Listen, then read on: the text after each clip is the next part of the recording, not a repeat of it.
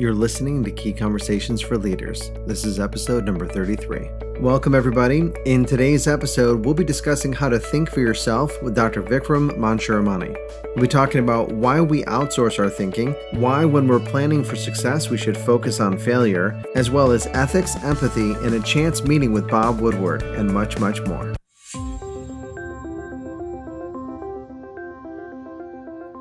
In times of great change, we need great leaders.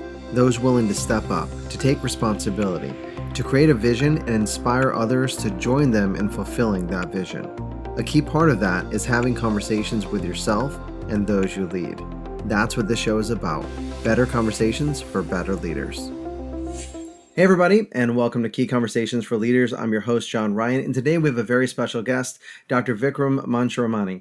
He is a global trend watcher who shows people how to anticipate the future, manage risk, and spot opportunities. He is the author of the recently released Think for Yourself, Restoring Common Sense in an Age of Experts in Artificial Intelligence, and Boombuzzology, Spotting Financial Bubbles Before They Burst. He has a PhD and 2 master's degrees from MIT, a bachelor's from Yale. In addition to having been a lecturer at Yale and currently lecturing at Harvard, Vikram advises Fortune 500 CEOs to help them navigate uncertainty.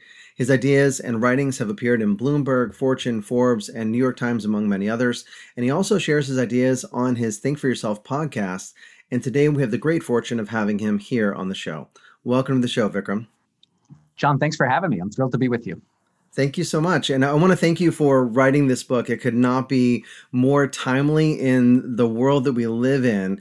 And I want to start by asking you about that. You know, in your book, Think for Yourself, you talk about how we outsource our decision making. What are some of the symptoms that we need to look for to identify if we're outsourcing our thinking to someone or something else in some case? Sure. So let's start with why we outsource, John. If you don't mind, let me give a little context here.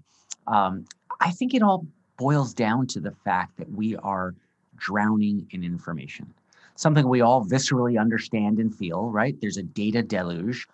There's more information. We can't keep up.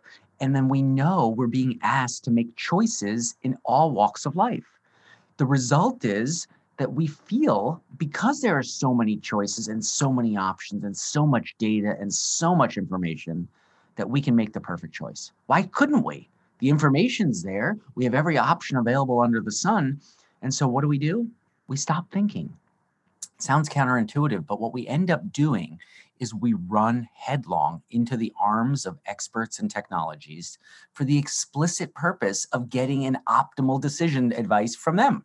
So I don't know how to make the perfect choice, but you, Mr. PhD specialist, MD, doctor, you probably know the best choice. So just tell me. Here, right? So we stop thinking. We outsource our thinking to those who know more about the particular domain we're worried about than we do. And the ultimate reason I think this is problematic, and we can get into this if you want, is the decisions are taking place in a context that is broader than the silo of expertise from whom we're getting advice. And so we lose the context and all the things that matter to us as individuals when we turn to someone who's running around with expertise in a narrow silo. Well, that's really fascinating. And it goes back to your TEDx talk about foxy thinking. Nice. Vikram's pointing to his picture in the back of a fox, and the fox has the generalist knowledge, if I remember correctly, in that analogy. And it goes back to an ancient poem that you quoted in that. I highly recommend check out that TED Talk. Yeah. And the specialist versus the generalist, that's kind of one of the major things that you focus on. And I think what you're saying is that the problem with the specialists is that they're missing the forest for the trees. They're not seeing the bigger scope. And so we're not making the best decisions as a result of that. Yeah, look, I mean, there's a lot of value in being specialized. There's a lot of value in expertise. There's a lot of value in having depth, right, of knowledge. I don't want to dismiss it. I'm not going to sit here and bash experts or specialists. But when it comes to navigating uncertainty or going through dynamics that may not have a sort of predetermined path, or we don't actually know even the range of possible outcomes, well, then I'm going to suggest it's better to be a generalist. That what we find, especially when facing a complex environment, a complex adaptive environment, is that it's far more important to connect the dots than it is to generate the dots.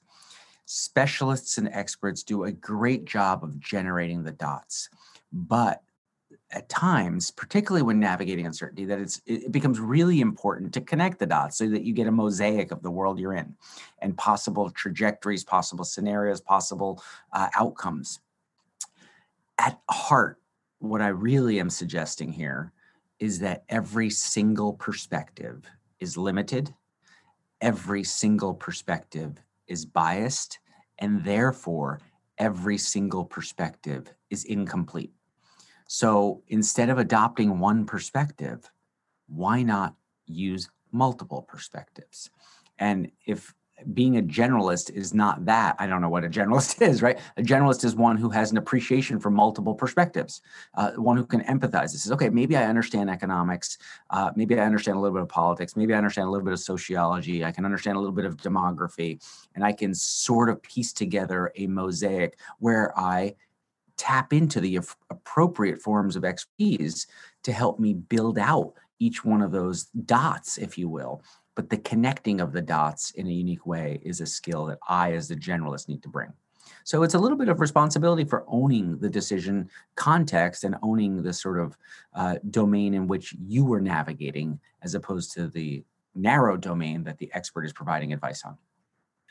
The dots and the idea of data is the generalists, do they look for meaning, significance, and patterns versus just information, like the power of data versus actual intelligence? Yeah, it's interesting, John. I mean, when was it? Almost 20 years ago when I was working on my PhD. The nature of my research was focused on taking data and analyzing it to get information value and then eventually insight that you can act on. And you're hinting at a very key distinction, which is data doesn't think. Data is their inputs, but the outputs are usually actions or some form of analysis that leads to a new insight. And there is a divide between data and what you do with data. And that interpretation of the data, et cetera, is really critical. And so it's in that process of taking data, which is good. I'm not suggesting data is bad. Data is good. We want to use data to make decisions. But it's the interpretation and contextualization of that data that really provides the value to help. So yeah, I think you're right that the data is something we don't want to dismiss, but at the same time, we also don't want to slavishly depend on it. You mentioned the fact that every perspective is limited, which goes to something you also reference in your book with the gorilla video, based on the Invisible Gorilla, I believe was the original book, based on the research, and his name escapes me. Such a great video, and it was in the Brain Games video. And I know you also mentioned working and interviewing Apollo Robbins Yes. and perception. And what was really interesting is, because he uses that principle of the gorilla and that we don't see everything and distracting focus. How do we know when we're missing the gorilla versus seeing a useful enough amount of reality, if I could say it that way? Yeah. So for your listeners that may not know much about the sort of gorilla problem, it's really a wonderful example, I think, of illustrating the sort of two-edged sword of focus, right? So we all think about focus as historically, and most of us, and sort of general connotation of focus is that it's a good thing, right? More focus is better, right? In fact, I'm looking at my computer. Microsoft Word has a focus setting. Like, it's to sort of turn out all the distractions. Focus is good. Who doesn't like focus? Except if you stop and think about what focus means, it means screening out. It means getting rid of what's happening outside of the area that you're focused upon. What it means, you can easily say deep focus is the same thing as broad ignoring. And when you say broad ignoring, wait, hold on, John, you don't like to broadly ignore. Wait, I'm telling you the same thing. Deeply focus, broadly ignore. It's the same dynamic. And so we, in one context, when it's framed for us as focus, we say, oh, that's great. We need to focus more. I need more focus. I'm too distracted. if I tell you, well, you're broadly ignoring, you say, well, that doesn't sound good either. I need to sort of not ignore as much as I do. So that's really the what they call inattentional or selective inattentional biases and sort of blindness. So yeah, you can definitely find more information on that. But it's fascinating and exciting to me that you bring up Apollo. Apollo has turned into become an interesting person who I've gotten to know pretty well. He's a friend. He and I have thought about collaboration on a couple of projects. We've got a couple ideas we've been kicking around. But Apollo is by training, by background, almost a professional pickpocket, right? So what does he do? He plays in the shadows. You've got your spotlight of focus. You know what you're doing. He's playing in the shadows. He's probably one of the best students of focus in the world. And, he was a professional pickpocket. They became an entertainer in Las Vegas. He actually advised Warner Brothers on the movie Focus. So he taught Will Smith and Margot Robbie how to act like pickpockets. He taught them how to do it. And so if you get a chance, watch the movie Focus. I think it's fabulous because it illustrates a lot of these points. And know behind the scenes, it was really Apollo Robbins who was teaching some of those tidbits. But the point, I think, is really interesting that you're raising here. Focus and blindness and sort of where you focus and where you ignore and what you ignore are all really important things that many of us just stop thinking about. It just happens in the background, right? Imagine you're walking out of an airport in a foreign country, John. You come out of the airport and there's a big sign there that says, "Warning, pickpockets in the area." So what are you going to do? First thing, you're going to grab your chest, make sure your chest pocket of your jacket, say, okay, I got my wallet. You're going to touch, you say, okay, here's my passport. You're going to say, all right, double look in pull out your money clip and say, okay, I got my money, everything, I'm okay. That's one way to think about it. You've now focused on what you need. However, if you were to take another perspective, you'd say, well, if I was a pickpocket, damn, that's a pretty good spot to be at. I could sit there and John's going to come out. He's going to just give me a map of where everything of value is. Oh, Jesus, this is awesome. Right? And so you turn around and you're like, well, hold on a sec. We focus on ourselves, missing the context in which things are happening. Likewise, if you actually try to adopt a different perspective, i.e. scatter your brain, zoom out, there are a lot of ways I describe this. There may be value there in sort of seeing a different role, a different perspective, and maybe ignoring is not the right thing. Maybe focus isn't always good. So many mic drop moments there on shifting paradigms, what you just said. So thank you, first of all, on the two sides of the coin of focus and deletion and really ignoring. It said broad, so deep focus and broad deletion or broad ignorance in that manner. When you're trying to gain focus to work on a project, writing or doing something, do you intend to focus on something, or do you actually take a moment and step back and figure out what you want to not pay attention to? Is that something that comes into your awareness? Yeah. So look, how everyone works, I think that's a very individualistic thing, and different times of day, different ways, et cetera. So I do find myself needing to work at times where the distraction risk is lower, right? Look, I've got a couple kids, I've got an office with some people that work with me and others. And so I find, it's hard for me to write during the middle of an afternoon, for instance.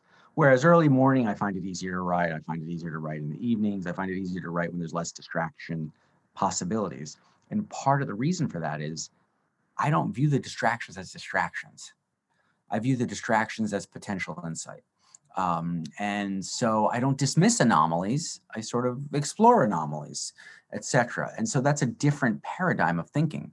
And so, I think I do focus, but there are times to focus and there's times not to. There's domains in which focus is useful. And, we like to think of it as binary. You're either a specialist or a generalist. Either you're narrowly focused or you're not. There are gradations and there's a time element. I can be really focused on something now and then zoom out on a personal level and sort of see the context in which decisions are happening. But I can be a PhD scientist exploring a piece of research very narrowly and deeply here, and then I zoom back out. So there are gradations. It's not a binary either or. And B, there are times it's a dynamic also. It's not just you're one thing and you stay that. You migrate, you in, out, up, down over time. So behind that is intention. It sounds like in that moment, what is required, and being willing for you, especially being more generalist focused, to embrace those anomalies and figure out what insights are available there when they pop up as well. Yeah, you use the word intention. I use the word mindful. Yes, Mindful. same thing. Yes. Perfect. In fact, there's a chapter in the book called Mindfully Managed Focus. First chapter of what do we do here in this situation? And that's the chapter I think where I have Apollo Robbins in there. But it's the key is to be mindful, to think for yourself by actually, sounds crazy, very meta, but focus on where you focus, right? I mean, actually take a step back, zoom out and say, what is it I want to focus on and what am I ignoring by doing so? And just be intentional or mindful of it. I'm not saying it's bad to focus. I'm just saying if you let people focus you without being aware of it, well, then you're getting taken for a ride, and maybe it's a good ride, maybe it's a bad ride, but you're not in control. You put yourself on autopilot. Somebody else is choosing the destination. Well, with Apollo Robbins, of course, and you mentioned he's potentially the greatest student ever on focus. What are some of the more powerful things he shared about managing other people's focus? Yeah, so it's interesting. I mean, so again, if anyone doesn't know Apollo, and my guess is there's a lot of people who don't know him, he was really drawn to fame and sort of made very publicly accomplished because he was, I think it was at Caesars Entertainment. I forget which Las Vegas venue he was at doing a magic show. And he was told that, well, actually, Jimmy Carter's going to be in the audience. And so just so you know, former president, you just be aware. And he said, oh, great. So he goes out and he finds the Secret Service detail. And while he's with the Secret Service detail, he's just making conversation. And what he does is, in fact, there's a part of my book where I talk about it. He literally takes out a copy of Jimmy Carter's itinerary from one of their pockets. He pulls the keys to the motorcade out and he gets like badges of these agents and stuff like that. And he starts offering them back to them. And they're all like, what are you can't have, you're not authorized, etc. But anyway, that's just a fun tidbit. The reason I bring that up is oftentimes it's the most audacious sort of attempts where people are not expecting things that focus management becomes really interesting and really something you can do. So it's actually, and I think Apollo is the one who told me this. It might have been someone else. It's actually easier to pickpocket someone when they're worried about being pickpocketed. Why no way. That? Yeah. Why is that? Yeah. It is. So here's the thing. So it turns out, think of focus as being something we have a set amount of, right? You got a set amount of focus. And I pull you up on stage. I mean, I couldn't do this, John, but Apollo could. Right? Pull you up on stage in front of 40 people, 100 people, 500 people, corporate event, big venue, doesn't matter. I pull you up on stage and I'm telling you, all right, I'm a professional pickpocket. You're on high alert and you're paying close attention right here to where your wallet is on your inside chest pocket of your blazer. You've got it. You're watching it. You're like intensely focused here. As a result, Apollo could touch your shoulder, your intention, your focus, everything is on your shoulder pocket area, during which time he takes your watch off. Because you've mischanneled your energy towards where the stimulus has been, either in the form of a touch or your mental energy, etc. And so you've ignored. So the gorilla is he's going after your watch. You're watching the balls bounce here in your pocket and your shoulder. And so think of focus as being something that we have a set amount over, and where you allocate it becomes important. And in this case, if you overly allocate in an area where you think you're focused on the right topic, you're broadly ignoring other areas that may be just as important. And so that creates the shadow for professionals like Apollo to jump in the shadows and act there. So that's another data point leaning towards the generalist versus the specialist, because when you're so blinded, then you miss the other data points that could be changing the entire narrative of what you're talking about. That's right. Think about, look, there's storied examples here. Steve Ballmer suggesting there'd be no market for the iPhone, right? Okay. All right. Or even McKinsey saying, the market for cell phones will be limited. Or, IBM, and there were some computer executives that said, there'll be a market for like 5 personal computers or some small number back in the 50s. What happens is when you're focused on one area, you fail to realize possibilities outside it. Irving Fisher back in 1929 said the stock market reached a permanently high plateau. Well, it turns out it went ahead and plunged a ton shortly after he said that. And there's a lot of reasons for this recency bias. People that end up focusing too much on their area tend not to look broadly at areas that could be coming from adjacent domains or adjacent developments that can affect what they're predicting. And here, the scholar who I think is really worthy of reading up on and has done some brilliant research that I'm very fond of is Philip Tetlock. Philip Tetlock, he's written several books, my favorite of which is Expert Political Judgment, where he's, over 20 years, he analyzes something like hundreds of thousands of predictions to come to the conclusion that people are more accurate in predicting, non-experts are more accurate predictors than experts in a specific domain.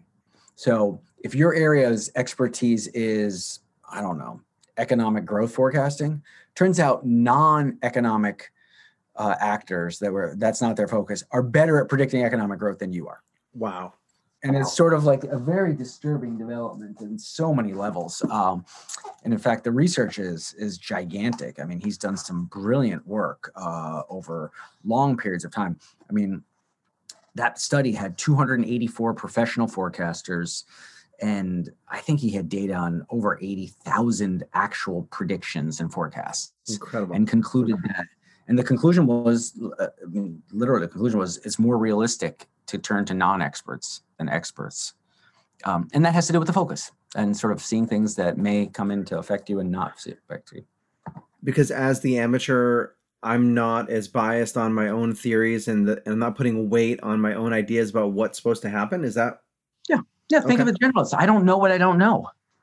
You literally, as a generalist, I try to pride myself on this, which is I think of myself as a generalist.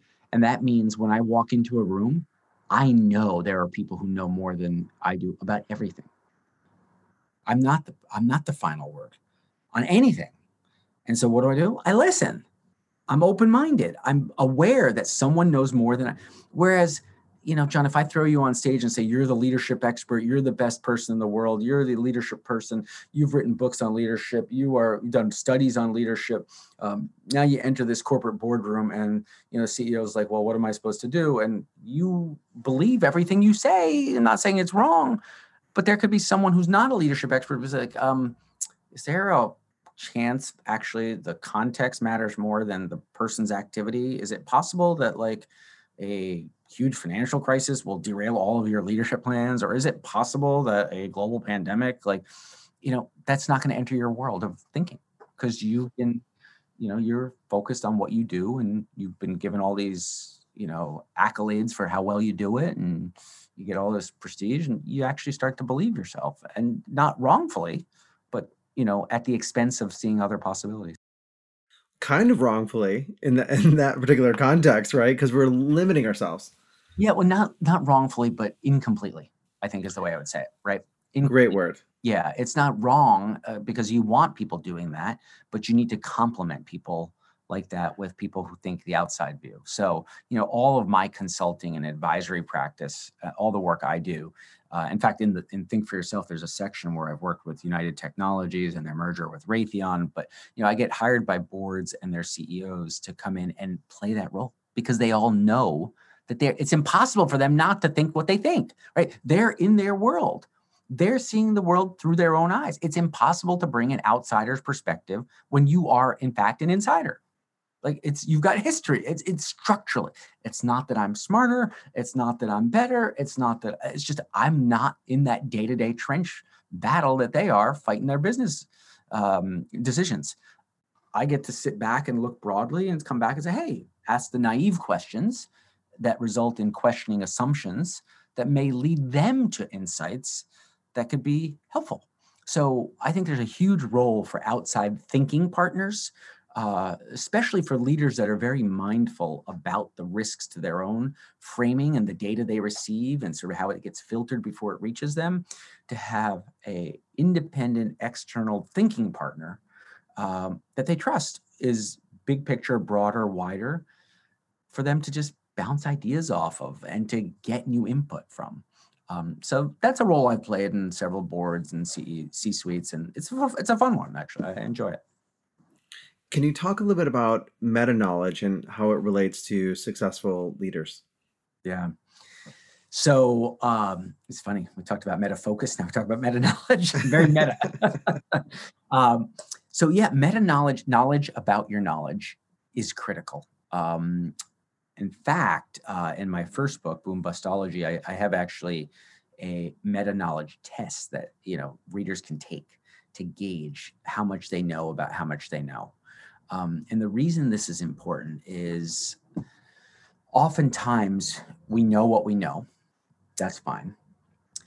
We sometimes are aware of things that are out there that we just don't know about. There's complex physics and launching a satellite, and okay, great. I don't know those physics.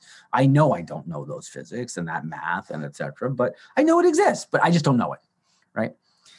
Then there's a whole domain of things I don't know, right? That's where it gets pernicious and it gets really problematic. I mean, Donald Rumsfeld's famous for his unknown unknowns, right? And his known unknowns and unknown knowns. And, he goes through the matrix and thinks about them that way. But really what I think is quite interesting and worthy of spending more time for all of us to think about is understanding what we don't know. And spending more time thinking about what we don't know, if that makes sense. I realize that once we figure that out, then we know we don't know it. But what I'm trying to do is expand the horizon. So one way this comes into play is if you don't have an appreciation for what you don't know, then it ends up manifesting itself very directly in all the psychology research as overconfidence. And overconfidence ties very nicely to hubris, which correlates with closed-mindedness and the inability to navigate uncertainty because you're not open to seeing different scenarios or possibilities. So there's a link. It gets weaker with every stage, but there is a link between not appreciating what you don't know and your inability to navigate uncertainty. With uncertainty, of course, there's going to be a huge piece of that pie that we don't know what's going to happen. And so would you say the first step then is to acknowledge that and then seek extra data points to bring in a bigger, better picture of what's going on? Yeah, look, when it's uncertain, a great example. I've done this in tons of corporate environments, John. People tend to come up with forecasts. Right? Or what are your sales going to be next year? Well, I've got this spreadsheet. I've got the sales pipeline. It pops out. And so my midpoint, I think I'm going to do a 10% larger number in revenue. So I'll do $1.7 million of revenue as my sales quota next year. Great. That's just 1.7. We don't know. How about we say 1.5 to 1.9? Is that possible? Can we do a range instead of a point estimate? When you get a point estimate, you got all sorts of anchoring biases that come into play. People insufficiently adjust. When you force them to put a range, now you can have a conversation about the uncertainty. What's going to drive it towards the higher end? What's going to drive it towards the lower end? What don't we know? Right? So that's one thing. The other thing I encourage folks to do is don't get anchored on a point estimate. Think in terms of ranges. But another thing I tell a lot of leaders to do is read fiction. And you can say, what? Yeah, I want people to read fiction. Wait, hold on. I'm too busy. I've got to read the latest business book. I have this book on data analytics I got to learn. I've got this quarterly strategy update coming up. I want to understand this consultant's thinking. I'm meeting this person as a potential board candidate. They wrote a book. I got to read their book. I don't have time to read fiction. Well, I want to suggest to you that fiction is actually what helps broaden the mind. Actually helps you widen your horizon of possibility, actually gets you thinking differently, actually helps you even in domains that you're not thinking about in the course of reading that fiction. helps you think about things in your domain of interest. And so there's a lot of really interesting work on fiction and how it could be helpful to enhancing creativity, awareness, empathy, all sorts of things that are useful for navigating uncertainty. So I've become a big believer that reading fiction and different scenarios is useful. And by the way, that applies then to watching movies. If I'm in a rut of thinking, or I feel like I'm not coming up with interesting enough scenarios, I will occasionally, and I don't apologize for it, especially since I work for myself, I don't have to, but I'll occasionally just go watch a movie in the middle of the day. Well, I'm just in a rut. I can't get there. Fine. Yeah, I'm going to go back and turn on a movie about some fantastic scenario. Great. That's okay. So one central theme that seems to come up a little bit when we're becoming aware of our own biases, what we know, what we don't know, acknowledging that, becoming meta on our thoughts, is really self-awareness. Like going back to the word you said before, which is mindful. So if we're as a leader in that space of being mindful and being open, not having hubris, not getting focused on how great I am and how much I know, how do we create a culture where people are okay in challenging assumptions and looking at different perspectives rather than being fearful of being wrong? Failure has to be seen as positive, not negative, right? So that's the first thing I say is you celebrate failure rather than sort of castigate those who have failed. So failure is really critical because that's where the opportunity for learning takes place. In fact, one of the suggestions I make, John, is that when planning for success, focus on failure is something I've written here. And the reason I say that is a lot of us can make a scenario of, hey, we as a team are going to make this decision. I want my boss to know I'm making this decision. This is the direction, and this is my scenario, and that's the plan, and this is where I think we're going to get. Fine. Maybe you get there, maybe you don't. But to acknowledge the uncertainty and to take the value of learning from failure before you actually fail, there's something called a pre-mortem analysis. It's speculative hindsight. So what you do, or perspective hindsight, excuse me, you put yourself in the future 5 years forward, and you look back to the present and you say, oh, John made this decision for us to go in that direction. God, that was a horrible decision. Why? Let's think about why we failed with that decision. What happened? Oh, a global recession hit, sales plunged, or you know what? 3 of our key team members left. We were so overly dependent there.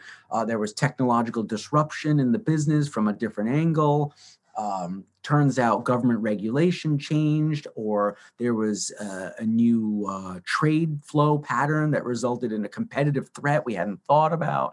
All of these dynamics could have made John's great decision today fail 5 years from now. So let's just do that with every decision we're thinking about. Let's imagine ourselves 5 years forward and how we failed. I think doing it that way takes the pressure off us as a team, saying with you, John, in the conversation, and I as the leader sort of saying, no, I'm trying to encourage a thought process that's more open-minded, more willing to think about failure. If we make it personal about you, that doesn't feel right. It's sort of, you're going to be less likely to step forward with ideas in the future. But if instead we say, this is just part of our process. We just always evaluate 5 years forward. This has failed. Why? That's something we do for every possible decision we're going to put on the table.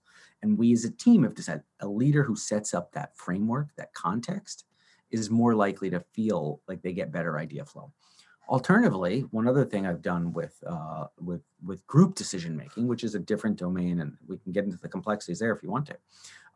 But when you go into the domain of groups, sometimes having a structural devil's advocate is actually really important.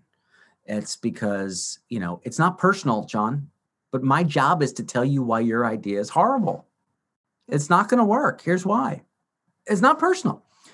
If it's not a structural person whose job it is to always say no, well, now we got conflict. And Jesus, what the hell is Vikram always gunning for my ideas for? That Vikram guy's really a pain. I don't like him. He's always shooting down my ideas.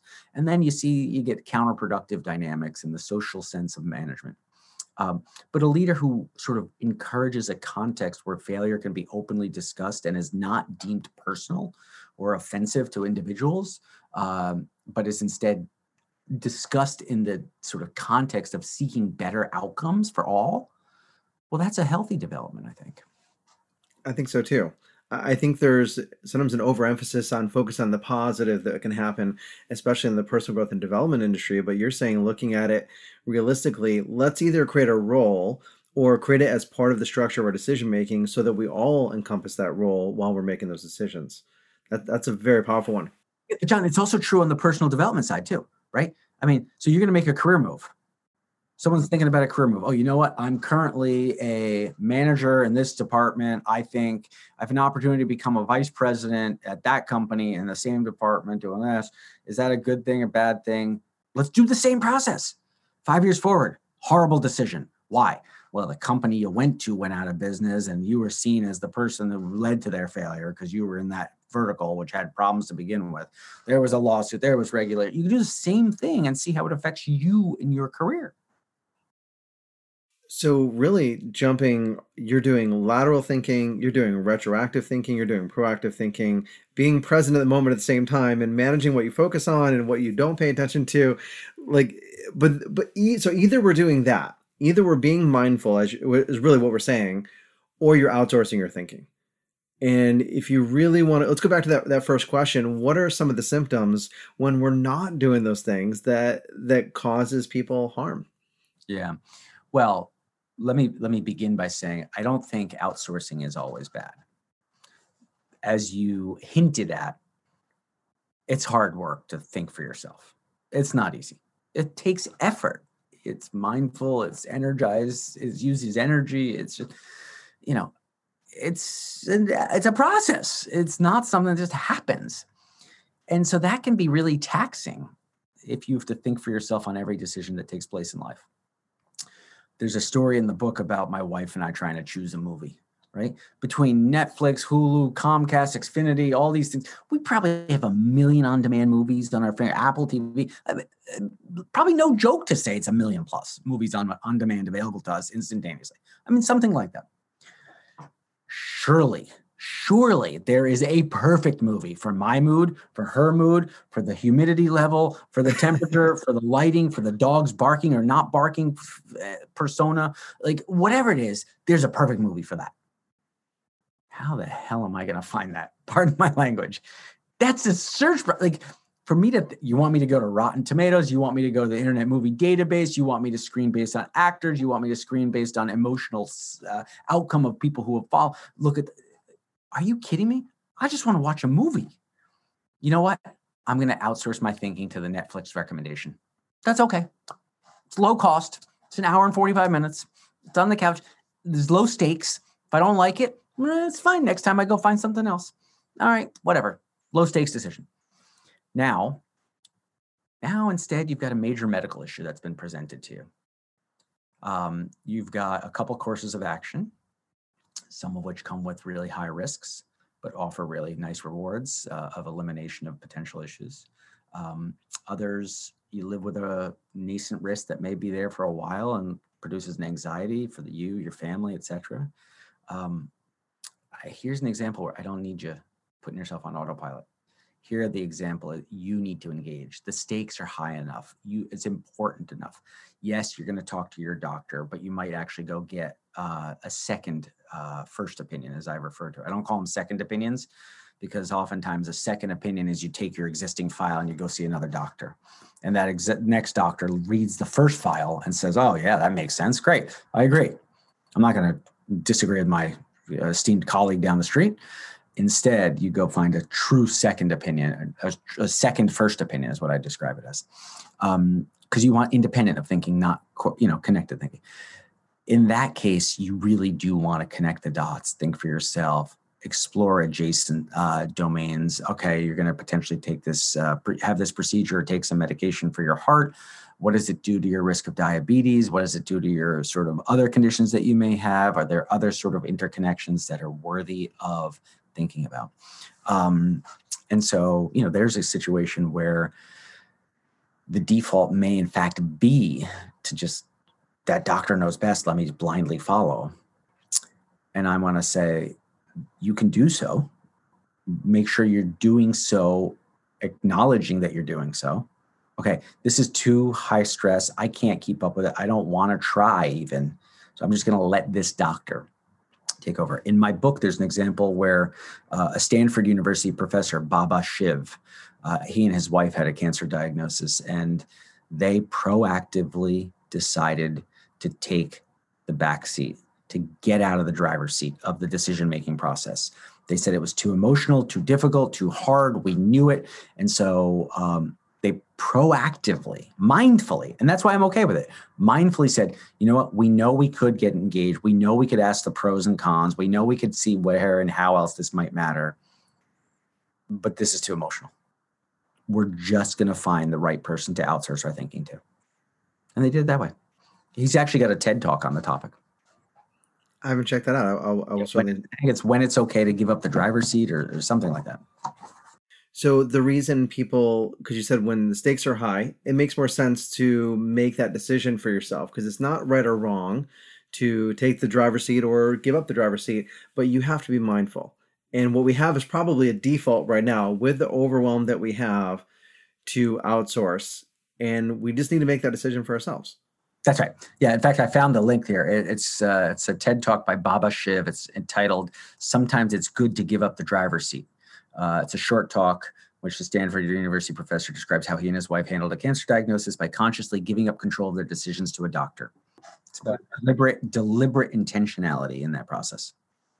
I know that you spend a lot of your time, at conferences and doing public speaking and consulting, and you've had to meet an incredible number of people, and many of them, those interviews are in your book. And one that really caught my attention was Bob Woodward, who, and not to go into a political discussion, but you actually invited him to come and join you in one of your classes. What were some of the insights that you were hoping your students would walk away with the conversation with Bob Woodward? Yeah, no, that was just a really fun. So I've gotten to know Bob and his family pretty well. Just sheer dumb luck, not planned, but I was giving a speech down in Chile, in Santiago, and I had a couple of days between events, and so I ended up flying up to the Atacama Desert to take a couple of days of just off the grid relaxing. And turns out Bob and I were sharing the same speaker manager for some years, and he says, Bob's up there. And I'd known Bob because he'd come to my class, and I've spent time having lunch with him at his house in Washington. And so there was Bob and his wife and his daughter right there in the middle of the desert of Chile, where he and I got to spend some time together for a couple of days. But anyway, what did I want Bob to teach my students? Empathy at the highest levels, and the fact that no one is above questions, that you can ask questions of anyone and everyone, and you should. So it was in the context of a business ethics class that I was teaching at Yale to undergraduates as well as business school students. And one of the key things that I wanted everyone to do was say, look, we all have a responsibility to call out wrongdoing when and if we see it. And so the way I set up the class is I had them read Woodward and Bernstein's papers. Then I had them read the Panama Papers that had just come out at the time of the class. And I had them read the work of other investigative journalists. And the idea was investigative journalists are really great at calling out wrongdoing by researching, because it's not obvious, and they do some work, they connect dots, and they present a story to the world. And so I had them come to class prepared. I did not tell them in advance that Bob Woodward would be coming. I said, Bob, let's just have breakfast. We'll walk over to class. Did it. I bring in my friend Bob, who happens to be in town and just wants to listen. And so we're going around the room. We're talking to the students about different forms of asking questions, the work of investigative journalists. And a couple of them were like, well, it's kind of like naive to think you could call out a president. It's sort of tough to be able to do that. And Bob couldn't help himself. He's like, well, actually, when I called out Nixon, and next thing you know, they're like, what? Wait, what? Is this Bob Woodward? Like, are you kidding me? I was like, yes. And they all connected the dots quickly and figured it out. And it was a great session.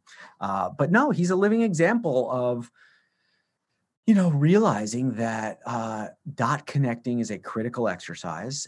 The way you get really interesting connections to dots is by treating people as seriously as they think of themselves.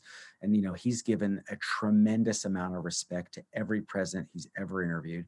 his preparation for those interviews is probably as intense as my PhD work was.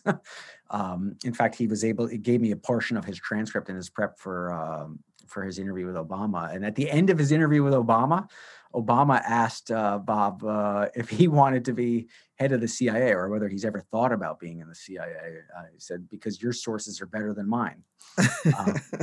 And part of it is Bob is just remarkably diligent. Remarkable. I mean, we like to think there's profound insight, and there is. He does a good job of connecting dots, but he's also doing the blocking and tackling in a way that is thorough, comprehensive, thoughtful. It's been a real joy and pleasure in my life to be able to have spent so much time talking to him and getting to know him a little bit. So, yeah. It's fantastic. So sounds like a great reveal for the students as well. That's amazing. Yeah, they had fun with it. Yeah, it was fun class. I think, part of my hypothesis is that conversations are a huge aspect of leadership, communication, and even to ourselves with thinking in relation to what we're talking about now. Can you recall a conversation that you would point to that may have had a significant impact on your direction and ultimate destination in your career or personally? Yeah, so it's fascinating. It's a great question, John. Thanks for asking. So I've always had a contrarian instinct to me. People are going right, I want to go left. People are going up, I want to go down. People say finance, I say, let's go management. People say management, I say, let's go policy. People say policy, let's go education, whatever it is. Like they're zigging, I want to zag. That's my instinct. And so back in the early 90s, when I was in college as an undergrad, everyone wanted to study Japan. Japan was going to overtake the world. It's fabulous. It's going to be the rising superpower. They just did it. And so I said, well, I'm kind of interested by East Asia. I want to study East Asian studies, but if everyone's studying Japan, I'm going to study China. And so I was an East Asian studies major. I worked for a U.S. ambassador, Jim Lilly, down at the American Enterprise Institute in Washington, D.C. As an intern. I went over to China, traveled the country, and I learned the language pretty thoroughly at the time, worked at the U.S. Embassy in Beijing. And I thought I was going to come out. And then I said, you know what? My Chinese isn't great. I want to spend a couple years really learning Chinese intensely. And here's the answer to your question. I had a conversation with Ambassador Lilly. And he's since passed away, unfortunately, but he was a real mentor of mine. And he said, Vikram, you can compete on a lot of things. The language is not one of them. You're not... He said, look, you can spend the time on that and maybe it proves useful and valuable to you, but better instead to connect dots where language is not the key skill set. So focus on where you can bring something of interest, value, and differentiation rather than competing on something that you will, even if you're best at it, you do an amazing job at it, that the best you're going to be is the same as others. He's like, that doesn't seem like a good battle to fight and energy to deploy in that way. But he said, look, you spend time thinking about China, study the politics, study the history, connect the dots, look at the economics, look at the culture, look at the international relations, look at their philosophy, connect dots in ways that could be helpful. That would be interesting. Spending years studying the language so that you can speak as well as a native, I'm not sure that's the best use of your time and energy. So, that was helpful to me. And I think that conversation did redirect me in ways that, I don't know that that's the extent of the influence. I think it's been broader and wider. And I tend not to, if you're going to put in the effort, so to say, if you're going to do it, make sure that the squeeze is worth the juice that comes out, so to say. Well said. Yeah, Dr. Vikram, thank you so much for spending time with us. What's the best way for people to connect with you, to buy your book, and to stay in connected and in conversation with you? Yeah, John, thanks for asking. So my website's a great resource. It's www.mansharamani.com. That's MANSHARAMANI, or LinkedIn. Actually, I've written, I think I've posted at this point 115 or 120 of the articles I've written about various topics around global affairs, decision-making, et cetera. They're all posted for free on my LinkedIn profile. So you can go there. LinkedIn's a great way. And then I'm also on Twitter. It's just my last name is my Twitter handle. Fantastic. I'll put all those links in the show notes. Thank you again so much for being here on the show. John, thanks so much for having me. I really enjoyed it. And thank you all for listening. Until next time, develop yourself, empower others, and lead by example. Thanks for listening to Key Conversations for Leaders with your host, John Ryan. If you enjoyed the show, please let us know. Give us a rating or write a review. For more tools to engage, inspire, and empower yourself and others, visit keyconvo.com/free. If you haven't already, you can connect with me on Twitter @KeyConvo and on LinkedIn under John Ryan Leadership.